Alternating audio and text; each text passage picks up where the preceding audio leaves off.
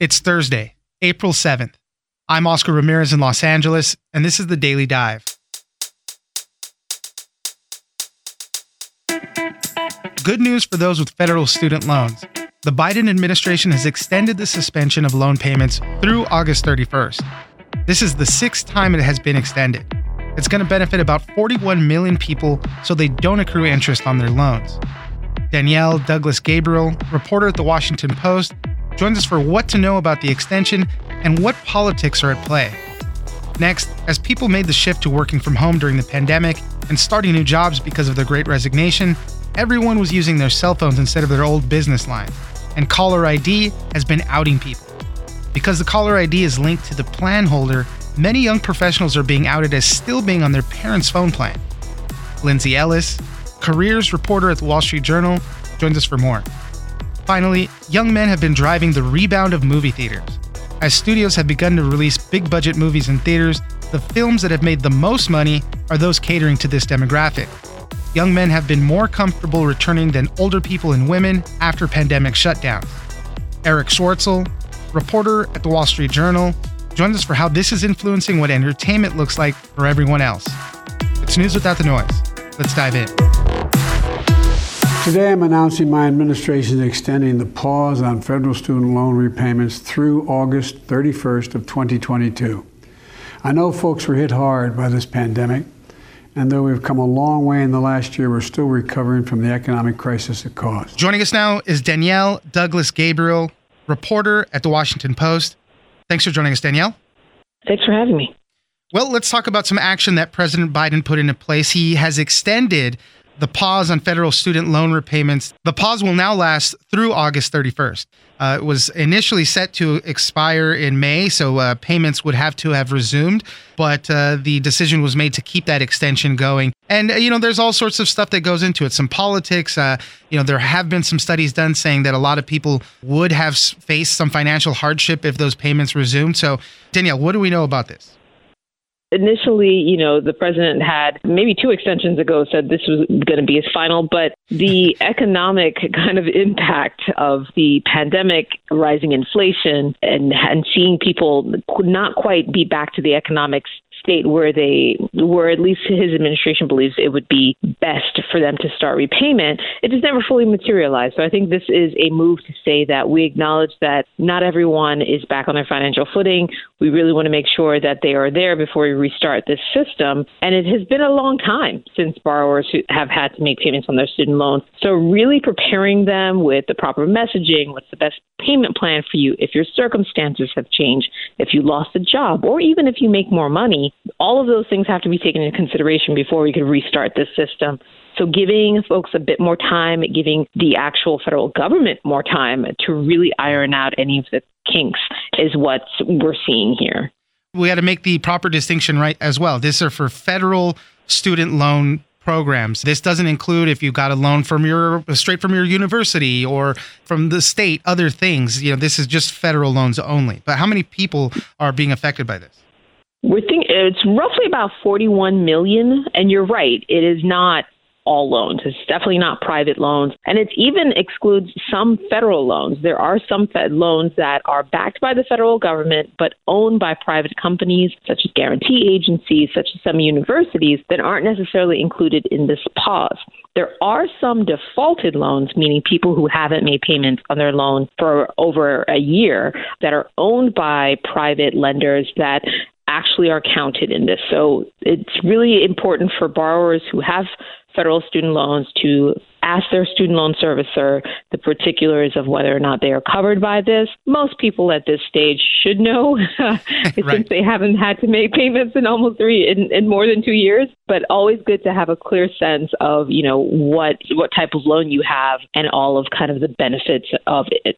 And, just kind of on the line of how many people really took advantage of this, more than 4 out of 5 of every 5 of those who borrowed directly from the government made little or no progress paying down their debt during the freeze. This is data from the New York Fed, and only 5% paid down more than $5,000. So really people were taking the break that they could for making these payments. Definitely. I mean, I've spoken to countless borrowers who have really used this time to build their savings, to start retirement plans. Some people who have even purchased homes, because being able to really divert what is, for most people, an average of $400 a month on their student loan payments into a savings and create a nest egg for a down payment has been a remarkable thing for a lot of folks. Before housing prices really kind of shot through the roof, the Fed was actually tracking an uptick in new home purchases among people who had student loans. And most folks think it's a result of this pause. Yeah. Republicans, for the most part, didn't want to extend the moratorium. They wanted people to start making the payments. One of the arguments they make is that, it benefits wealthier people on this. But Democrats, for their part, they definitely were fighting for the extension and even wanted to go further than that. They want President Biden to cancel a certain amount of this federal student debt that people have. The Republicans' argument in part was that if this pandemic pause on student loan payments was done because the economy was sinking at the height of the pandemic, we are now actually having a pretty strong economy in terms of unemployment is down. Yes, inflation is up, but most people are experiencing a bump in wages. Why keep this going? For Democrats, especially for more progressive liberal Democrats, the idea of restarting payment in the midst of such high inflation that we haven't seen in 40 years, just didn't seem to make sense. There are also quite a lot of Democrats who would like to see the president use his executive authority to forgive at least $50,000 per student loan borrower.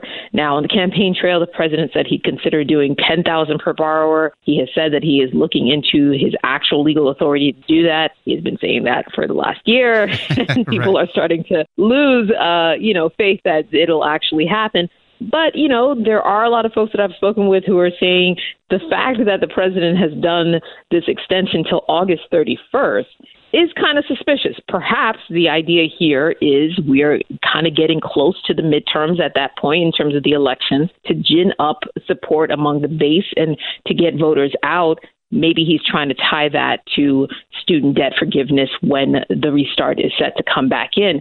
I wouldn't necessarily bank on it. Yeah. I am always cautious because I don't want people to make decisions around their financial lives on a will he, won't he kind of thing. Totally. I think it's really wise for borrowers to use this additional time to figure out what is the best repayment plan for them, what can they afford, what will make it, palatable for them and their families as they have all these other costs to add this big bill back into the mix. So I'm hoping people do that during this time. Debt forgiveness, it's still on the table. If you talk to the White House, they will tell you it's still on the table, but it's not a done deal. Danielle Douglas Gabriel, reporter at The Washington Post. Thank you very much for joining us. Thank you.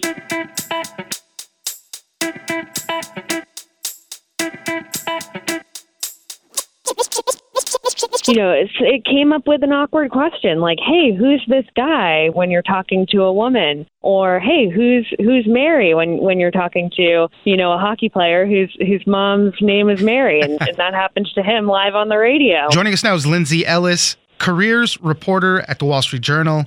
Thanks for joining us, Lindsay. Thank you so much for having me. Well, let's talk about something kind of fun. The pandemic kind of plays a part in all this, but, a lot of people quit their jobs. A lot of people transitioned, from working in the office to working at home. Everybody's on their cell phones. And what kind of started happening was caller ID had started outing a lot of people. And you ask in what way? Well, people will call, or you'll call somebody. It maybe has a different name on the caller ID, maybe your parents' name. And what we're finding out was a lot of younger people, not so young people too sometimes, are still on their parents' phone plans. And so that was coming through on the caller ID. It posed a lot of questions to a lot of people. So, Lindsay, tell us a little bit about it. What did we see with all this caller ID craziness? It is a pretty funny story. So when you make calls from your cell phone plan, caller ID will sometimes show, the name on the billing account. So if you're on your dad's plan, it would show up as your dad's name. It wasn't too much of a problem before the pandemic when people were using desk lines for work, or at the early stages when, hey, you call a coworker, but they have, your phone number saved as sort of, its own contact overriding caller ID. Yeah. But over the last few months, when employees were cold calling with recruiters or a new boss, it came up with an awkward question like, hey, who's this guy when you're talking to a woman? Or, hey, who's Mary when you're talking to, a hockey player whose mom's name is Mary, and that happens to him live on the radio. Yeah, that was a great story. Yeah, and the funny thing is and full disclosure, I myself am still on my family's phone plan. We set it up a long time ago when we got grandfathered into unlimited data plan, which is an important thing why we didn't change. My wife is on her own family's data plan, and we didn't get a joint one because of those reasons. We got grandfathered into such great deals. We didn't want to lose any of that. But I do pay my own portion of the bill. So I just want to set a key distinction. Yeah. Right. But so in that sense, it makes sense. That is all good. But you do have a statistic in here talking about millennials, I guess, those 25 to 40, about 12% of them still do have their parents paying their phone bill. So that's a little iffy there. So I talked to a professor, actually, who's in his mid-30s, and he's still on a family plan, and he actually just started paying over Venmo. It was late last year because, eventually his father asked. He was saying, I wasn't going to volunteer, but happy to do it now that I'm asked to do so.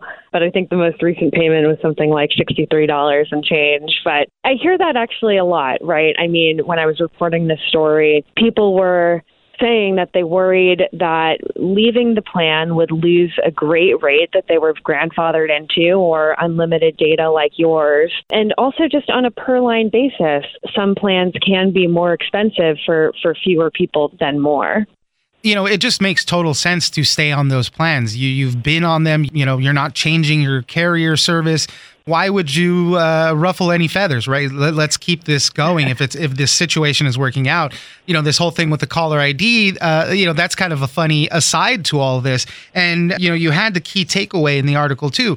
If that's something that's happening to you, well, you got to go down to your phone carrier and make sure that at least that line reflects that you're the person that's on that line that's calling. Another example you had in there was, when you go buy a new phone plan or something like that, you all of a sudden now you have to call your parents and say, well, what's the account number? What's this? What's the password? Just so I can be doing that. I've been in that same boat as well. Yeah. Have you ever have it happen where one of your parents doesn't pick up and you're sort of left at the store wondering, okay, well, what do I do now? Yeah, that's exactly what goes on. And to everybody that's kind of these small little inconveniences, I guess, that you got to go through, right? But you did mention that the hockey player, that's a pretty funny one. If you could tell us that. So it was a Boston Bruins player, Derek Forbort. He's 30 years old. He's making millions of dollars. He calls into the radio station and his mom's line pops up.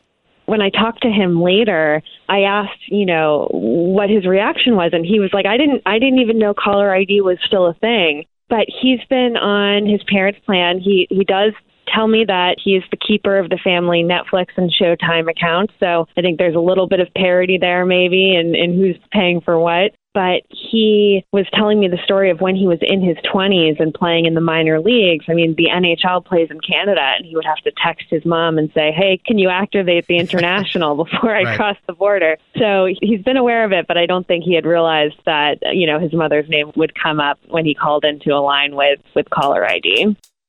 Lindsay Ellis, careers reporter at the Wall Street Journal. Thank you very much for joining us. Thank you so much for having me. This was really fun.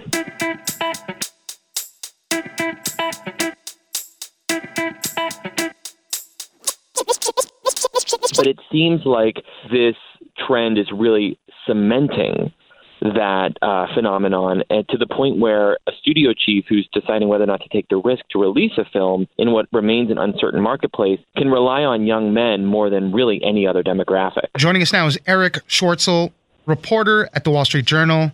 Thanks for joining us, Eric. Hey, thanks for having me. Well, let's talk about the return to movies right now, and the people that are really driving up the kind of resurgence of Hollywood, of these big movies right now, are young men. Obviously, they're kind of, not so at risk for COVID. So they're a group that's very willing to get back out into the world. And really all of the movie companies are just kind of catering from time as, everybody's looking at all their release dates. I mean, they're going to go to the people that are showing up, like I said, which are young men. So Eric, tell us a little more about it. You're absolutely right. I mean, ever since theaters reopened following COVID, studio chiefs have really been looking at the data to try to figure out who is coming back. And a couple of lessons that they've learned is that older audiences, no surprise, are the most reluctant to go back into the theater. And women also are staying away. And so that leaves young men who have been showing up really quite regularly. And so if you look at the movies that have performed better than other releases in the past year and a half or so, they are movies that skew toward that demographic. So think of Spider-Man, No Way Home, or The Batman, or Uncharted, or as you mentioned, Morbius. These are movies that obviously before the pandemic were ruling the box office as well. I mean, we were in a bit of a superhero moment even before COVID. Yeah, for sure, yeah. But it seems like this trend is really cementing that phenomenon, and to the point where a studio chief who's deciding whether or not to take the risk to release a film in what remains an uncertain marketplace can rely on young men more than really any other demographic. My producer, Victor, is a very young man, and he just told me, too, he went to the movies specifically to go see Morbius over this past weekend. So, when I saw this article, I was like, it's proven, right? It just in my own personal life, anecdotally, through my producer over here. But what happens, too, is it really changes a lot of these strategies. So when executives are looking at who's turning out to the movies, they change release dates. They start putting other movies in a more prominent marketing scheme. And really kind of changes the entertainment for everybody, because now these are the movies that are being bandied about. These are the movies that they're putting a lot of effort into.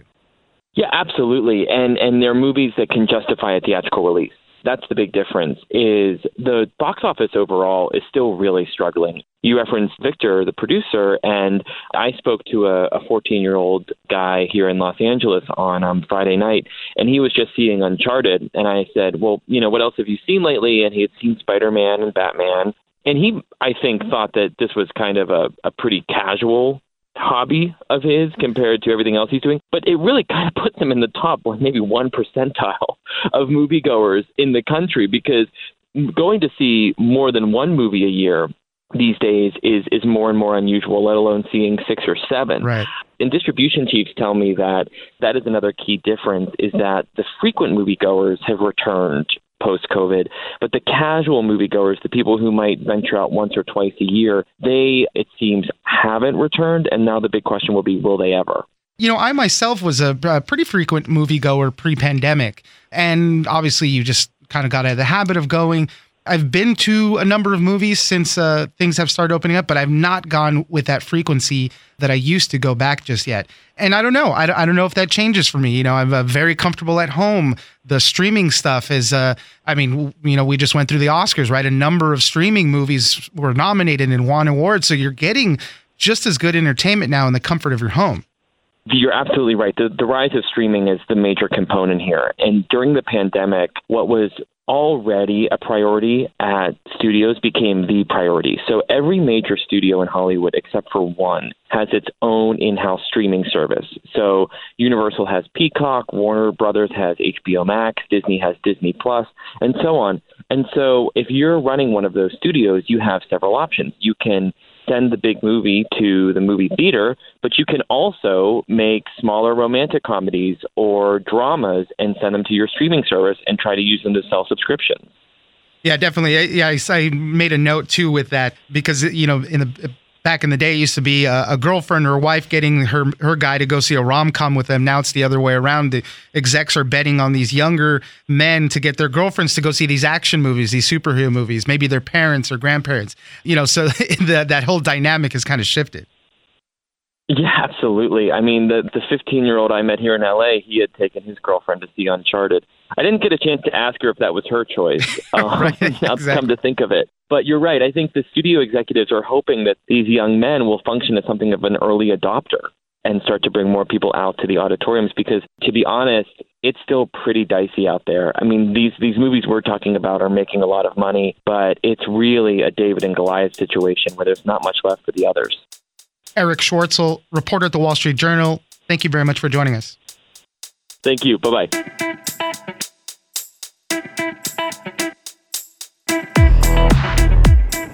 That's it for today. Join us on social media at Daily Dive Pod on both Twitter and Instagram. Leave us a comment, give us a rating, and tell us the stories that you're interested in. Follow us on iHeartRadio or subscribe wherever you get your podcast. This episode of The Daily Dive was produced by Victor Wright and engineered by Tony Sorrentino. I'm Oscar Ramirez, and this was your Daily Dive.